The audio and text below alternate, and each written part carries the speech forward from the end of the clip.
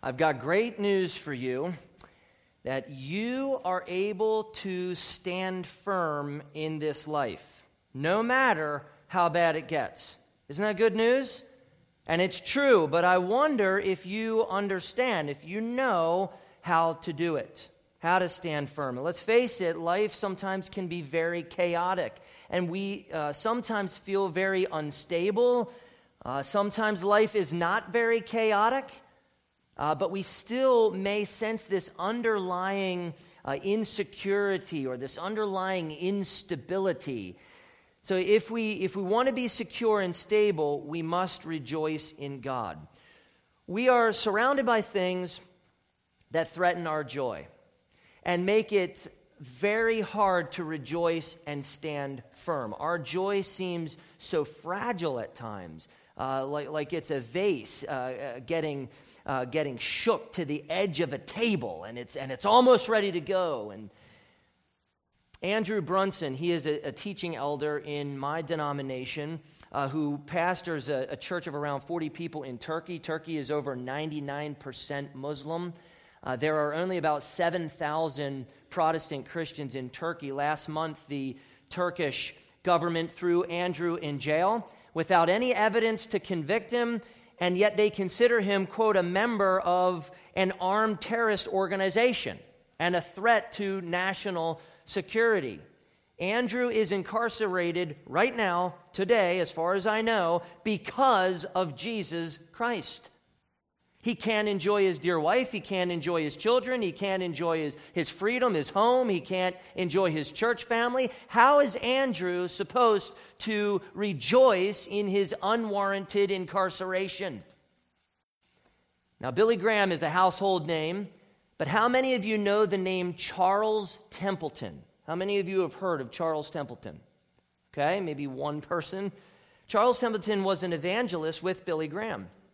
Templeton co-founded Youth for Christ, which you may have heard of, and helped get Billy Graham hired as Youth for Christ's first full-time evangelist. And Templeton and Graham became close friends, and they actually toured the world together, putting on these massive Christian evangelistic crusades. Surprisingly, it was Charles Templeton who became the more outstanding and famous preacher of the two. Massive crowds would come to hear Charles Templeton preach. I find this a bit odd, but apparently in 1946, the National Association of Evangelicals listed Charles Templeton among the best used of God. And Graham wasn't even on the list. Templeton was a superstar in Protestant evangelicalism. In 1957, about 21 years after Charles Templeton professed Christ, he declared himself an agnostic. He abandoned the authority of Scripture and the gospel, and he wrote in his book titled Farewell to God, quote, "I believe that there is no supreme being with human attributes, no God in the biblical sense, but that life is a result of timeless evolutionary forces having reached its present transient state over millions of years," end quote. How are you and I going to withstand the pressure to abandon Christ and his church and the pressure to rejoice in something else? Lawrence Krauss, a theoretical physicist, called it child abuse, to teach children creationism and withhold from them the so-called reality of evolution. Author and neuroscientist Sam Harris tweeted, quote, "Christianity and Islam are engines of stupidity and division," end quote. In 2004, the Rational Response Squad, kind of has an interesting ring to it, it's actually an atheist activist group. They started something called the Blasphemy Project, where atheists are invited to record messages of themselves, videos, and submit videos blaspheming or denying the existence of the Holy Spirit. And some famous people like Penn Jillette, who you might have heard of, and Christopher Hitchens, who has since passed on, participated in this project. How are we to rejoice and stand firm with such determined and offensive opposition? Terminal illness, abortion, abuse, debt, sexual immorality, divorce, suicide, violence, addictions, godless work environments, endless entertainment. How are Christians to stand firm among the sorrow and temptation of all those things and more? And it's not just in our culture. If you believe the Bible is absolutely true and inspired by God, believe in the virgin birth and the incarnation of God's Son, believe in the substitutionary atonement of Jesus Christ, believe that heaven and hell are real places that real people go to forever, and that marriage is between one man and one woman, you stand in opposition to most Protestant mainline denominations and congregations. Professing Christians will label you divisive, intolerant, arrogant, bigoted, and probably worse, simply because you believe in God's word, simply because you believe what Jesus believed. How does a follower of Jesus Christ rejoice when they face hostility from within the church? These are external threats, but what about the anger, lust, jealousy, idleness, selfishness, pride, and doubt inside of us? How can we rejoice when we are so broken? Well, a myriad of things, very persistent things, threaten our joy in God, so we must rejoice in the Lord always. Joy is our lifeline, my friends. Consider Paul's circumstances for a moment. He was writing Philippians from prison because Rome considered him a national threat and threw him in jail because of his devotion to Jesus. There were selfish, envious, rivalrous brothers in Christ preaching Christ to afflict him more so that he suffered more in prison, and some professing Christians were contaminating the gospel and misleading people. There was a conflict in the Philippian church. His dear friend Epaphroditus almost died. Roman culture and society, my goodness, we could go on and on about that, how it was steeped in idolatry and corruption, and Paul was a Roman citizen. And Paul faced the internal threat of his own sinful nature. So rejoice in the Lord always. Again, I will say, rejoice did not arise from ease or comfort, but from suffering and gross injustice and, this is so important, unshakable joy in God. Paul suffered, but throughout Philippians, he expressed his deep joy in God and what God was doing in the Philippians. Paul was a happy man in bad circumstances because Christ was his happiness. Christ was the center of his rejoicing. Reread Philippians. I wish we could go through it, and you'll see what Paul was happy about. It all centers back to Christ. So his imperative, his command to rejoice in the Lord always is not pie-in-the-sky idealism. It was how Paul stood firm and how he commended the Philippians to stand firm. Verse 4 is a lifeline, a rescue. Saints, you need verse 4. So here's the take-home. Rejoicing in the Lord always is how you stand firm in all circumstances. To hold fast, you got to rejoice in God. Whatever threatens to snuff out your joy, it is Christ alone who can fortify your rejoicing to protect you from every threat. Favorable circumstances, they're not going to sustain your joy. How are they going to sustain your joy? Because circumstances frequently change. The joy of the Lord will be your strength. To stand firm in all circumstances, you don't need favorable circumstances to be happy in God. You need to be happy in God to prevail in your unfavorable circumstances. So very practically, as we head into this, you must rejoice in the Lord to overcome despair. You must rejoice in the Lord to overcome depression, anxiety, sadness, hopelessness, to persevere through rejection or poverty or disease or loneliness or whatever, fill in the blank. Last week, I gave you a really important point that I hope at least stuck a little bit. The indicative gives rise to the... All right, 7 of you got it. Great. The imperative. And we're going to need that today because that makes a difference in where we're going. We need to bring in all that we have studied about Jesus Christ, his divinity, humility, sacrifice, obedience, exaltation, supremacy, sovereignty, worth, righteousness, suffering, death, resurrection, salvation, reign. We need to bring all of who Jesus Christ is, which is objectively true, as the basis for our rejoicing.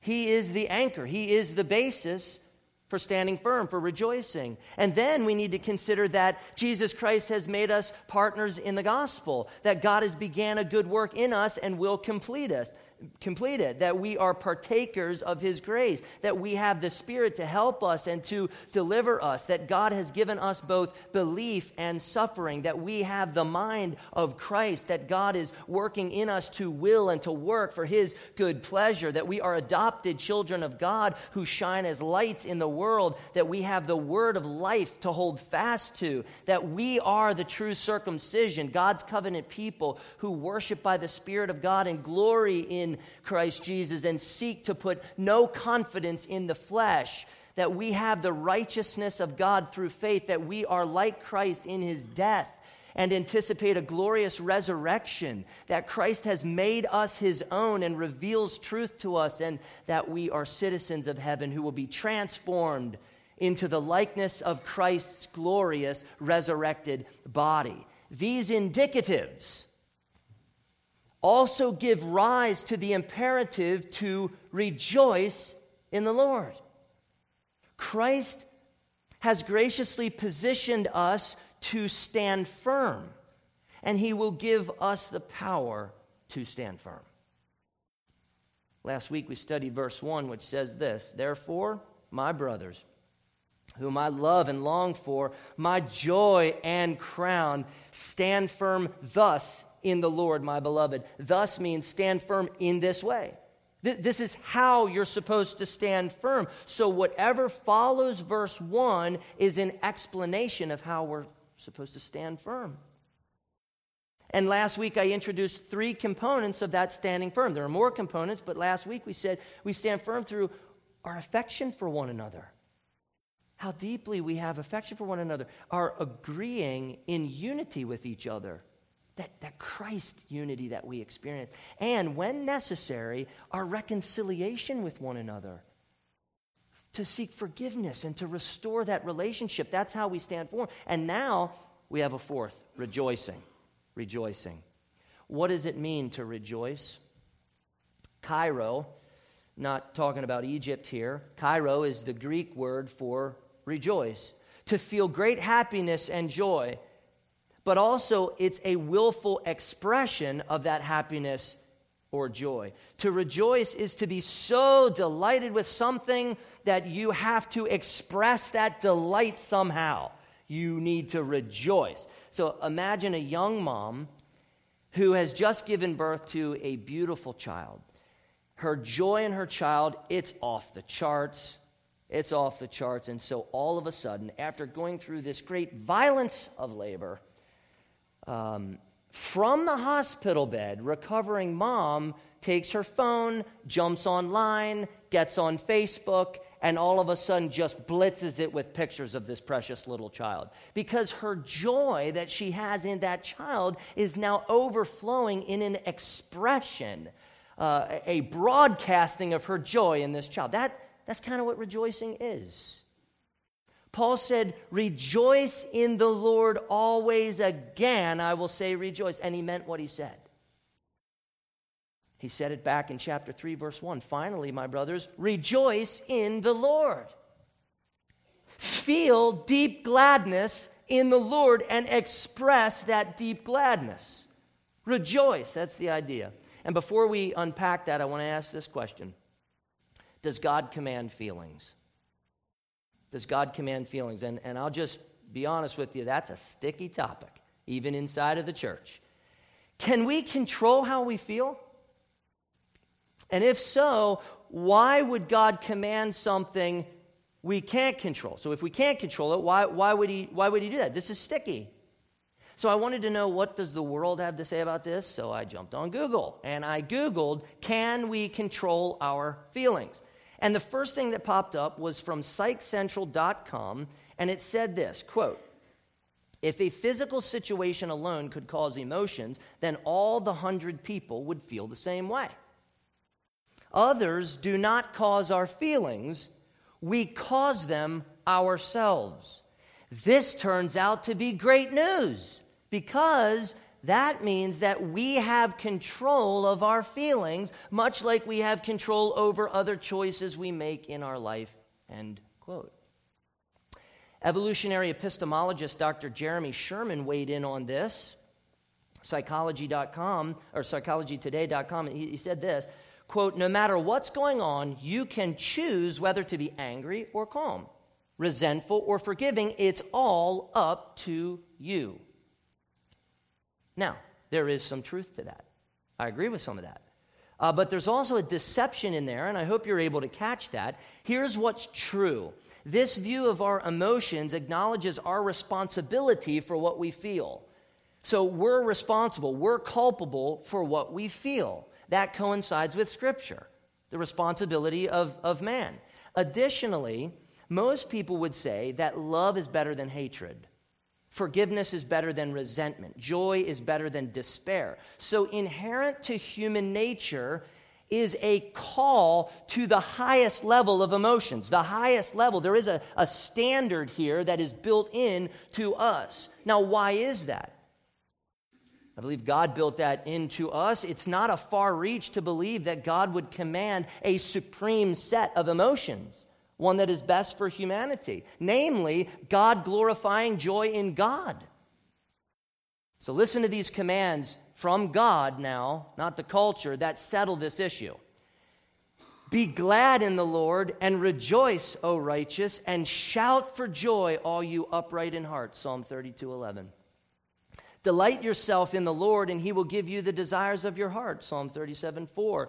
Let the righteous one rejoice in the Lord and take refuge in him. Let all the upright in heart exult. Psalm 64, verse 10. This is the day the Lord has made. Let us rejoice and be glad in it. Psalm 118, verse 24. Serve the Lord with gladness. Come into his presence with singing. Psalm 100, verse 2. This one's great for us. I love this. I found this recently. I'd read it before sometime, but it didn't sink. But be glad and rejoice forever in that which I create. For behold, I create Jerusalem to be a joy, and her people to be a gladness. Isaiah 65, verse 18. That could be our theme verse, folks. And even Jesus commanded his disciples to rejoice and be glad. God commands other emotions too. Do not covet. Be content with what you have.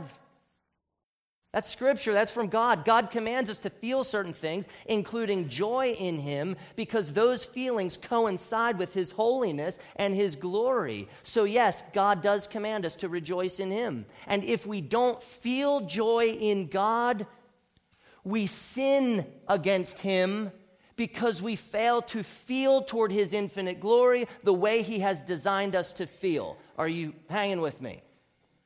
Our emotions rebel. Friends, feeling and expressing great delight in God is a matter of obedience.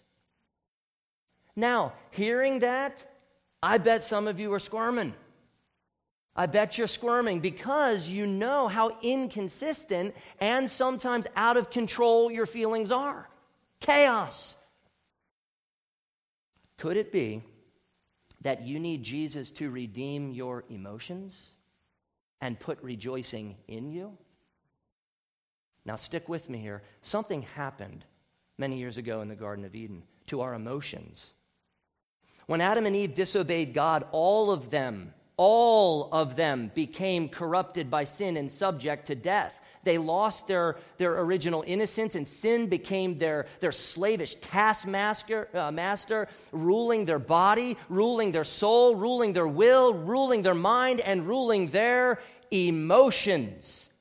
Their feelings became corrupted by sin. They lost their capacity to feel what God commanded them to feel. You could say they were emotionally dead in sin. It was not simply their body that rebelled, but their emotions rebelled against God, and sin corrupted and killed their emotions. This is what we would call the total depravity of our emotions. Do you understand? Along with our body, along with our soul, will, and mind, the fall has corrupted our feelings. We don't need Jesus to save us simply from our evil deeds. We need him to come and to save us from our evil feelings as well. We are entirely guilty when our emotions do not glorify God.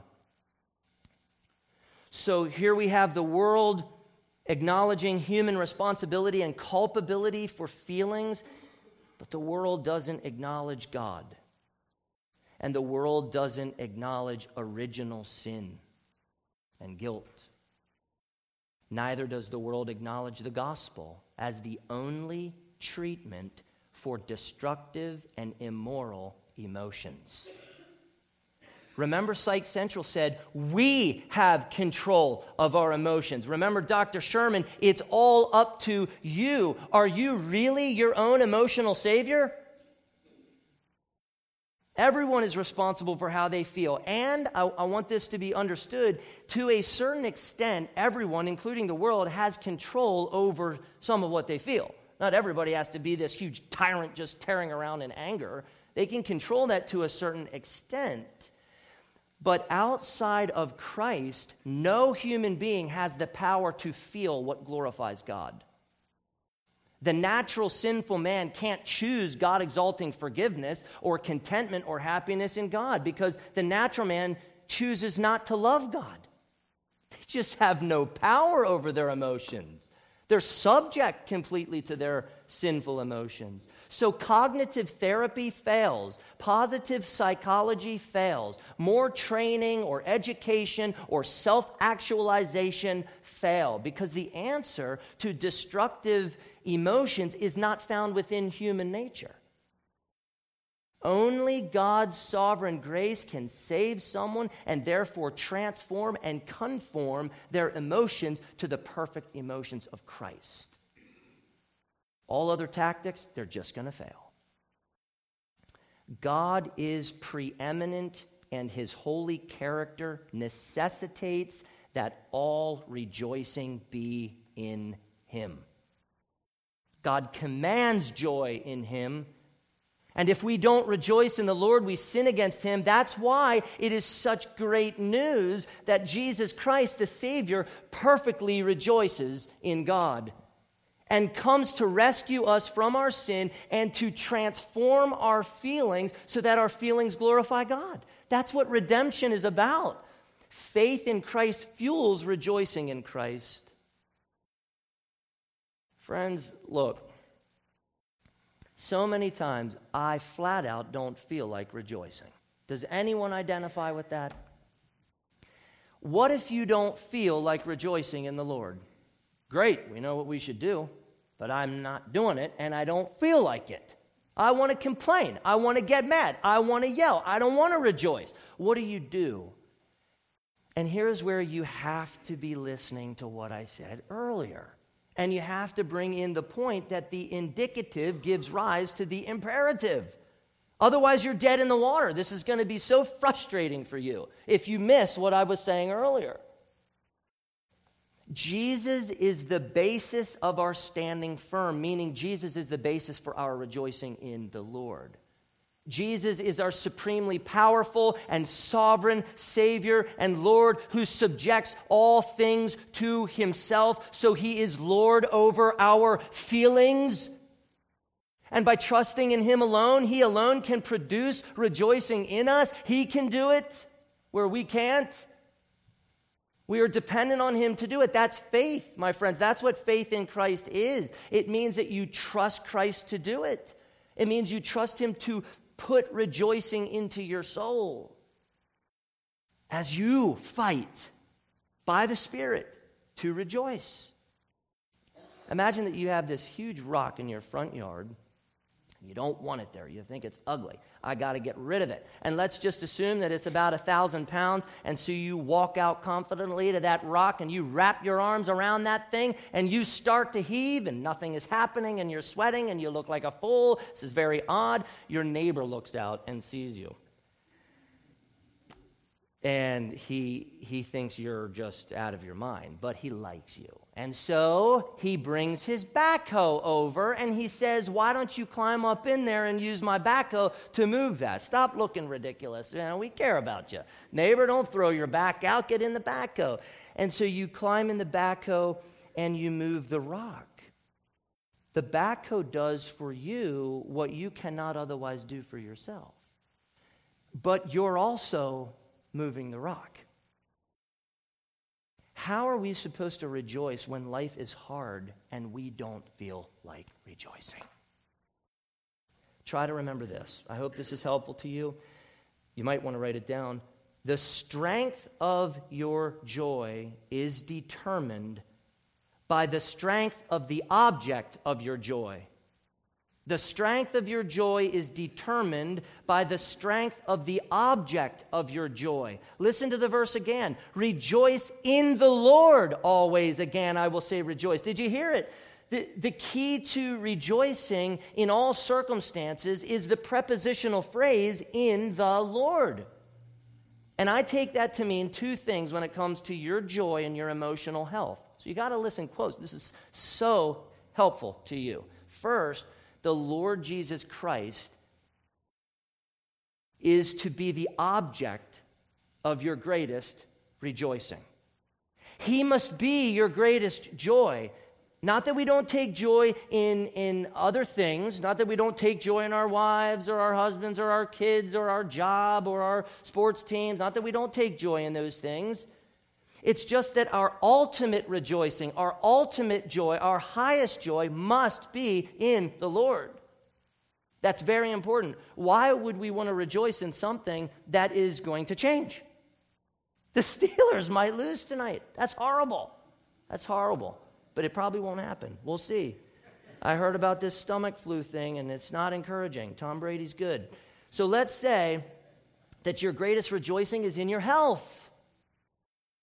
What happens to your rejoicing when you get sick? Let's say that your greatest rejoicing is in your money. What happens to your rejoicing when hyperinflation hits and your investments are worthless? Let's say your greatest rejoicing is in that beautiful teenage girl or that beautiful teenage boy. What happens to your rejoicing when they dump you? And they probably will. I'm just being honest. The way to have steady and immovable and unchanging and firm rejoicing, even when your circumstances are terrible, is to rejoice in what can sustain your joy. Of course there is pain when our circumstances turn for the worse. Of course. It hurts. There is pain and suffering. But since Christ is the joy of your rejoicing is secure because Christ is secure. Now, many scriptures confirm that our rejoicing must be in the Lord. I'll just highlight 3. Plenty more we could go to. Psalm 16, verses 8 and 9. I have set the Lord always before me, because he is at my right hand. I shall not be shaken. Therefore, my heart is glad, and my whole being rejoices. My flesh also dwells secure. When Christ is at our right hand, and always before us, we are glad, and all of us rejoices.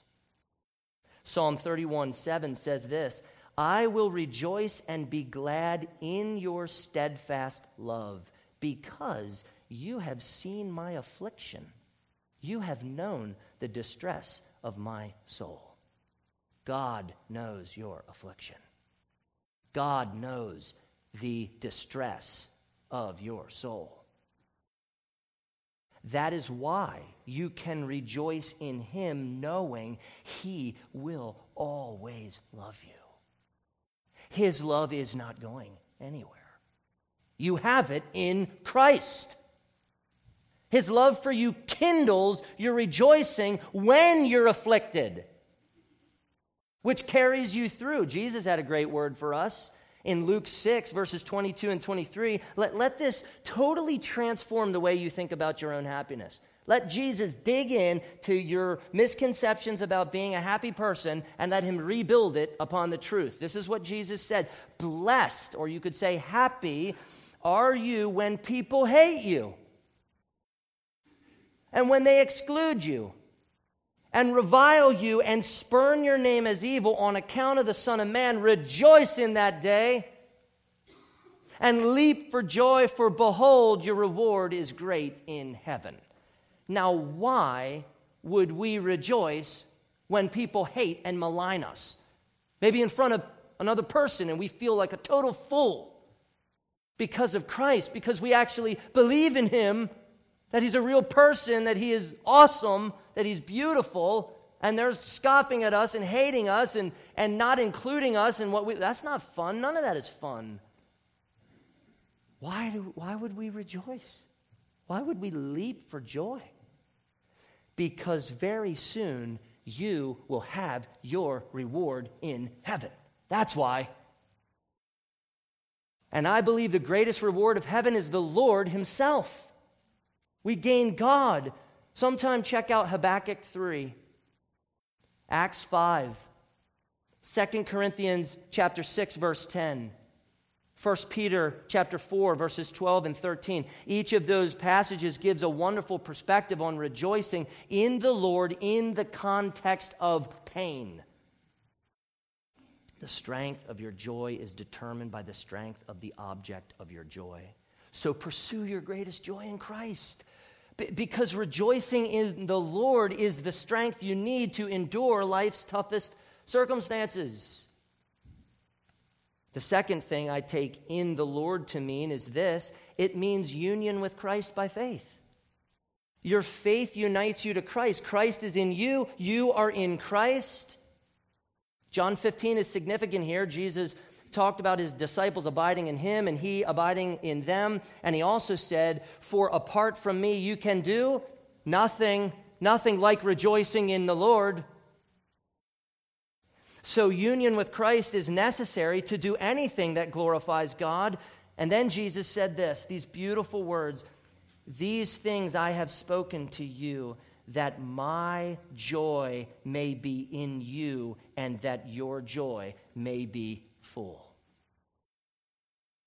The fullness of your joy is entirely dependent upon Christ being in you and you being in Christ. The source of perfect joy is Jesus Christ. So obviously you need Christ in you stimulating your rejoicing. Jesus is the happiest person in God. No one is happier in God than Jesus. He always was happy. He always will be happy. And in his perfect righteousness, inside of that perfect righteousness is perfect rejoicing in God at all times. Consider what Jesus Christ endured. The furious wrath of God, the furious and righteous judgment of God on the cross. He had deep anguish, and yet he remained perfectly happy and joyful in God. This is not a pie-in-the-sky idealism. Jesus modeled what joy is. So for any of you who are like, man, something doesn't seem right here, because what about those moments when I am in the garbage? I mean, I am down in the dumps. I can't be rejoiced. Look at the person of Christ. Did he not have pain and suffering? Was he having a great time? But he was perfectly and always joyful in God. It is in his life, death, and resurrection that the power comes to us to rejoice. All rejoicing outside of the Lord is incomplete, it is superficial, and ultimately it is idolatrous rejoicing. The world rejoices, absolutely it rejoices, but not the way which glorifies God and promotes their greatest happiness and joy in God. It's idolatrous. Only when rejoicing is in the Lord or via union with Christ does it glorify God and promote our greatest joy and rejoicing. So here is how to stand firm. Rejoice in the Lord more than anything else. Trust Christ to work joy in you. and draw strength from Christ to enjoy him most, to actually rejoice in him. So let me end here. Does God really expect us to rejoice all the time? Are you serious? Always? Let's just take that always out. Maybe on sunny days we'll rejoice. What did God say? Rejoice in the Lord always. Always. Always, always, always. The word is pantate, which means at all times, forever. One lexicon defined it like this: all the time and on every occasion. Paul used the same word in 1 Thessalonians 5:16, so we got other texts for this. Rejoice always. And Paul wanted to make sure that he absolutely got that point across to the Philippians, and so what did he say? Again, I will say, rejoice. Did you get it? You got to rejoice. There is never any occasion for you or me not to rejoice in the Lord. We will have pain, but even in pain, we must have underlying joy in God that fuels us to endure the pain. We were created to glorify and enjoy God. You were created to rejoice in God all the time. But your sinful nature prevents that now.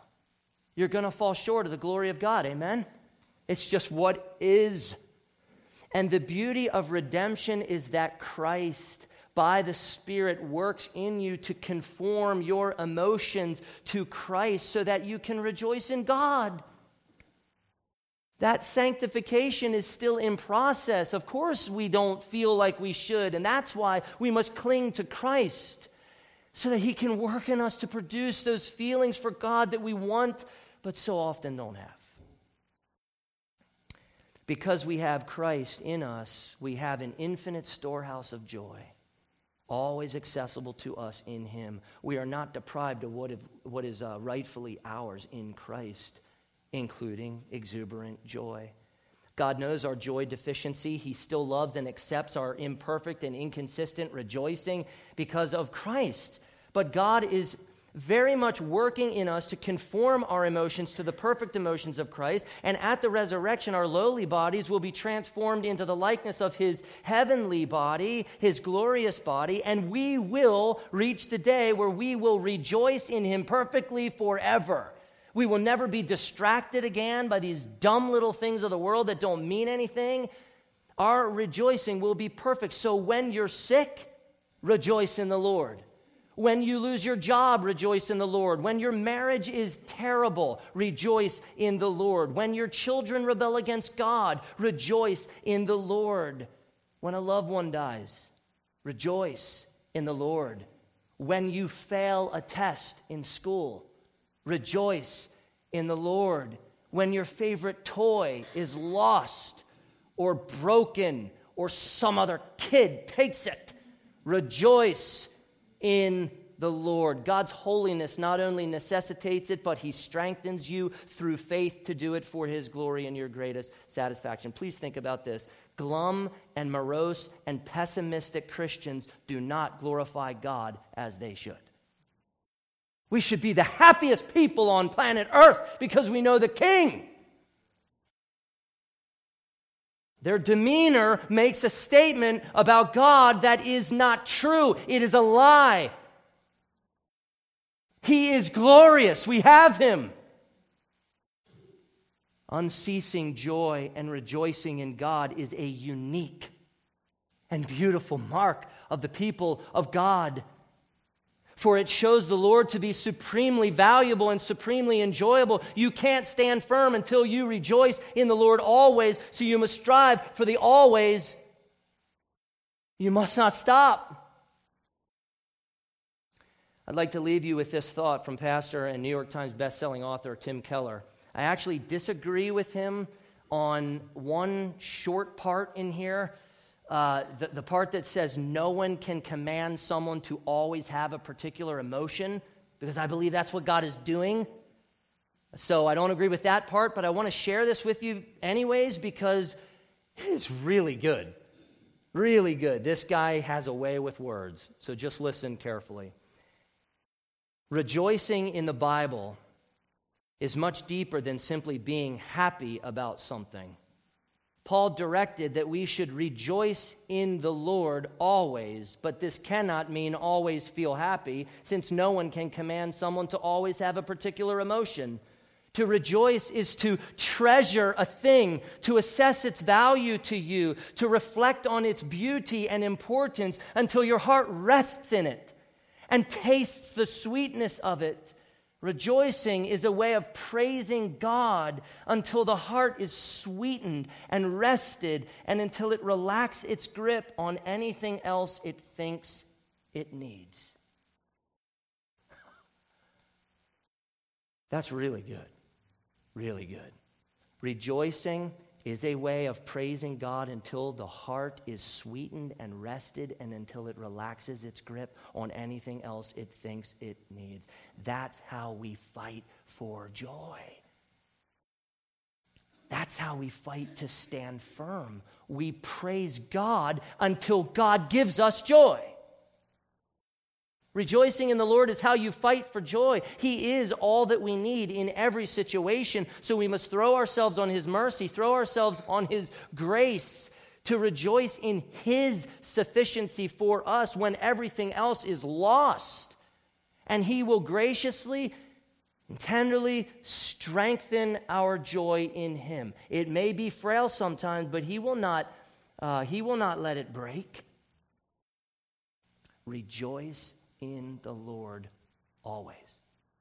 And you, my brother and sister, will stand firm. Father in heaven, thank you for the glorious gospel of Jesus Christ. I know there are people who heard this sermon today on one simple little verse that is so easy to understand that are getting rocked right now. Life is so out of control. I pray that your Spirit would drive these words so deep in their heart that they would be either converted to come to Christ and see His great value and power, or that they would be strengthened in Him to not look at the world and all of its woes and pleasures, but to find in Christ their greatest joy, which fuels their rejoicing in Him.